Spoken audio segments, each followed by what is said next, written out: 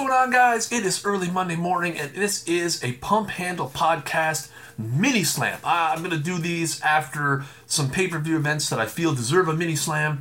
I'm going to take a quick look back at Hell in a Cell from last night. If you haven't watched Hell in a Cell just yet, there will be spoilers. So pause this show, go watch Hell in a Cell, come back, hit the play button, and listen to the sound of my beautiful voice explain to you what I liked and didn't like about last night's Hell in a Cell. There will be a regular podcast episode on Thursday where I do my usual Raw and SmackDown review, and this week I'm going to start taking a look at some of my favorite Survivor Series matches as we lead up into Survivor Series in 3 weeks' time. But now let's take a look back at last night's Hell in a Cell. Overall, I thought it was a pretty good show. I give it probably a 3.5 out of 5. I'll elaborate more on that rating after. They need to get Booker T off of these panels. He's unprepared. He's not cut out to be on the pre-show.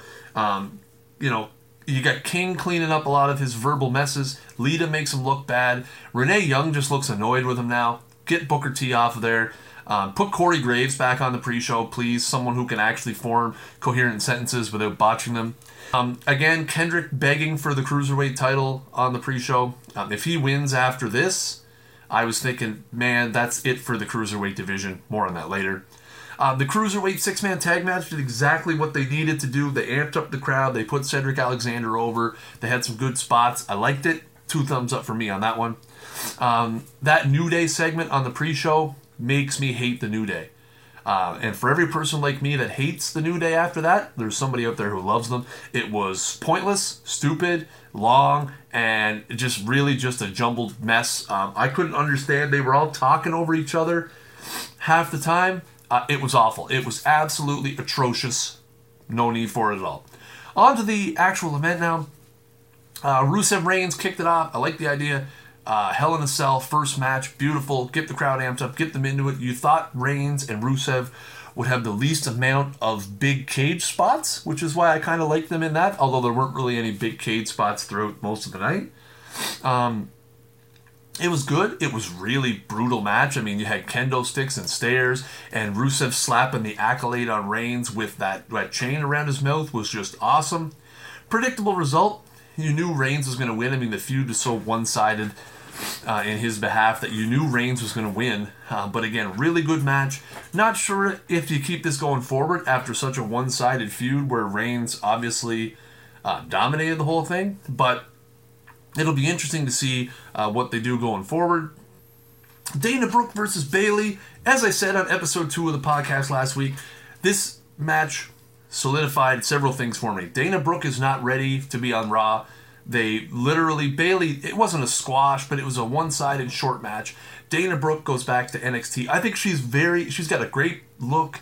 She's agile. She's, I think she has potential to be a top women's superstar, but that time is not now. Send her back down to NXT. Let her develop. Maybe give her an NXT women's title run, and give her spot on Raw to somebody like Nia Jax who could use more screen time, even if it is in squash matches. I mean, we haven't seen Nia Jax on Raw now for 3 weeks. So, get Dana out of there, please. They announced that there's going to be now Raw talk after Monday Night Raw. So Monday Night Raw now with the pre-show and Raw talk and a 3-hour Raw in between is pushing 4 hours. Raw talk, more like Raw talks too much. Monday Nighters too long for me now. I'm over it. Anderson and Gallows pick up a relatively easy win over Enzo Cass. Again, predictable result. You kind of thought Anderson and Gallows needed this win, but to do it in as convincing a fashion as they did, I thought it would be a longer, better match. So I'm not sure what you do with Enzo and Cass. They really don't have anyone to go against. As I've said this many times, the Raw Tag Team division right now, for me, is messed up. And it's going to totally be more messed up when I explain to you what happened in the Tag Team title match here in a minute. But first up, Seth Rollins, Kevin Owens. I was surprised how early it was on. I mean, it was an hour and 15 minutes into the event. I thought for sure it'd be around the 2-hour mark, so I'm surprised how early it went on. But again, very predictable. You had a fire extinguisher spot to let Jericho get in the cage, lock the cage. It was a 2-on-1 beatdown. You knew Rollins was going to lose this match.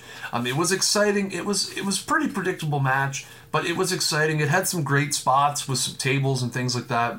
Obviously, I guess you can't really set up a rematch because now Owens has beat Rollins twice.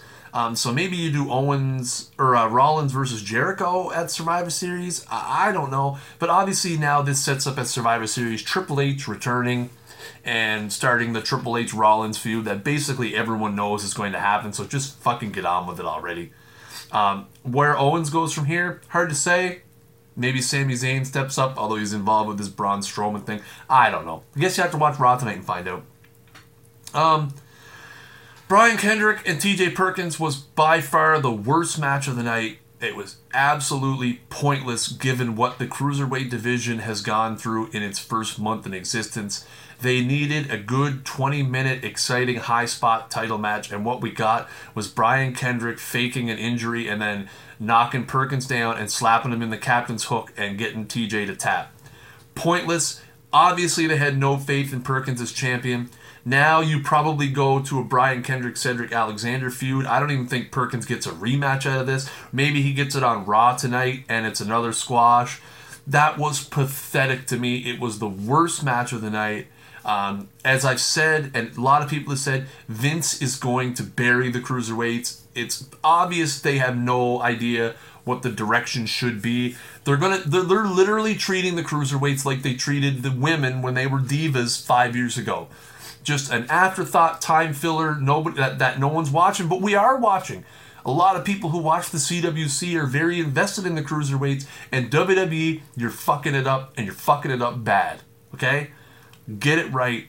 Stop this petty bullshit and actually let them do what made the Cruiserweights exciting. Speaking of another thing that pissed me off, the New Day versus Sheamus and Cesaro ends in a screwy Kofi Kingston DQ finish. Holy sweet hell, is this feud going to continue? And are we going to get more of Sheamus and Cesaro? Again, tag team division, Raw, totally messed up right now. I don't know what to think. I wanted this feud to be over. I wanted Sheamus and Cesaro to be over. I just wanted it to be over.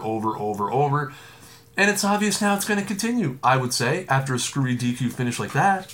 So, just awful. Awful. Now, the main event, Sasha Banks versus Charlotte Flair. I have a lot to say about this, and I'm going to try to keep it relatively short. The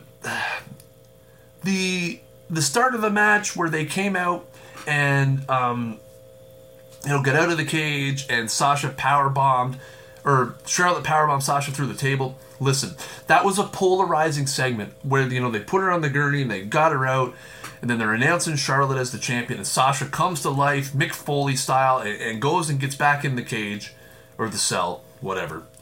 Listen, it's a polarizing segment. I know a lot of people who hated it and a lot of people who loved it, but one thing you can't deny is it was a very, very well done segment. Sasha looked like I legitimately thought she was hurt. She was crying. There was EMTs. I mean, everybody sold it very, very well and made it look like it was supposed to happen and that she was actually hurt. So that was great. And then the match was great. The only thing I could say negatively about this match, which I think at this moment, 10 months into the calendar, is probably match of the year right now. The only negative thing I can say about it is I didn't want Sasha to lose the belt. She's a 2-time champ, and those 2 reigns combined don't even equal 2 months. So already you've had Sasha with 2 title reigns, 2 very short title reigns. Now Charlotte has the belt back. The flip side to this is maybe Sasha's legit hurt and needs a little bit of time away, and they didn't want to have to do some sort of drop the belt thing. Maybe. If Sasha's not legitimately hurt, I don't understand the decision to flip the belt back and forth like a hot potato. If she is hurt, obviously now you have Bayley who can be elevated to be Charlotte's number 1 contender, and I think that would be a hell of a feud as well. But yeah, other than that, it was absolutely fantastic. There was some great moments. I'm really disappointed that that table gave out when Charlotte fell on it, because I'm sure that Sasha was going to do the double knees through the table. That probably would have elevated it even further. But it was a wonderful match. They told a great story. I'm glad they let the time go over. They gave them 30 solid minutes and said, here you go get it done. It was a historic event. The first time in over 30 years that women have main evented a WWE pay-per-view. And it doesn't even matter. It was a great match. It was the best match on the card, bar none, not even close. Anyways, guys, that is my Hell in a Cell review. As I said in the opening, I gave it 3.5 out of 5. The first half of the last hour for me was garbage.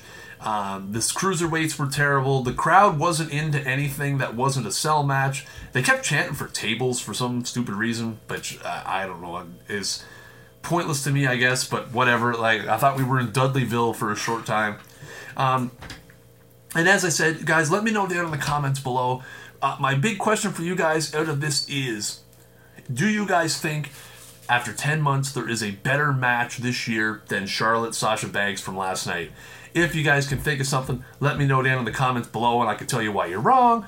If you're watching on YouTube, make sure you like, share, and subscribe to the channel. Put out a new podcast every Thursday. If you're listening on the SoundClouds or the iTunes or the Google Plays, thank you for listening. Make sure you subscribe. As I said, I will have a fresh, full episode of the Pump Handle podcast on Thursday, where I'm going to do my Raw review, SmackDown Live review, and on this week I'm going to start talking about some of my favorite Survivor Series matches to help build into Survivor Series, which is only 20 days away, if you can believe that. That's it, guys. Thank you for listening to the Pump Handle Podcast Mini Slam, a review of last night's Hell in a Cell, and until next time...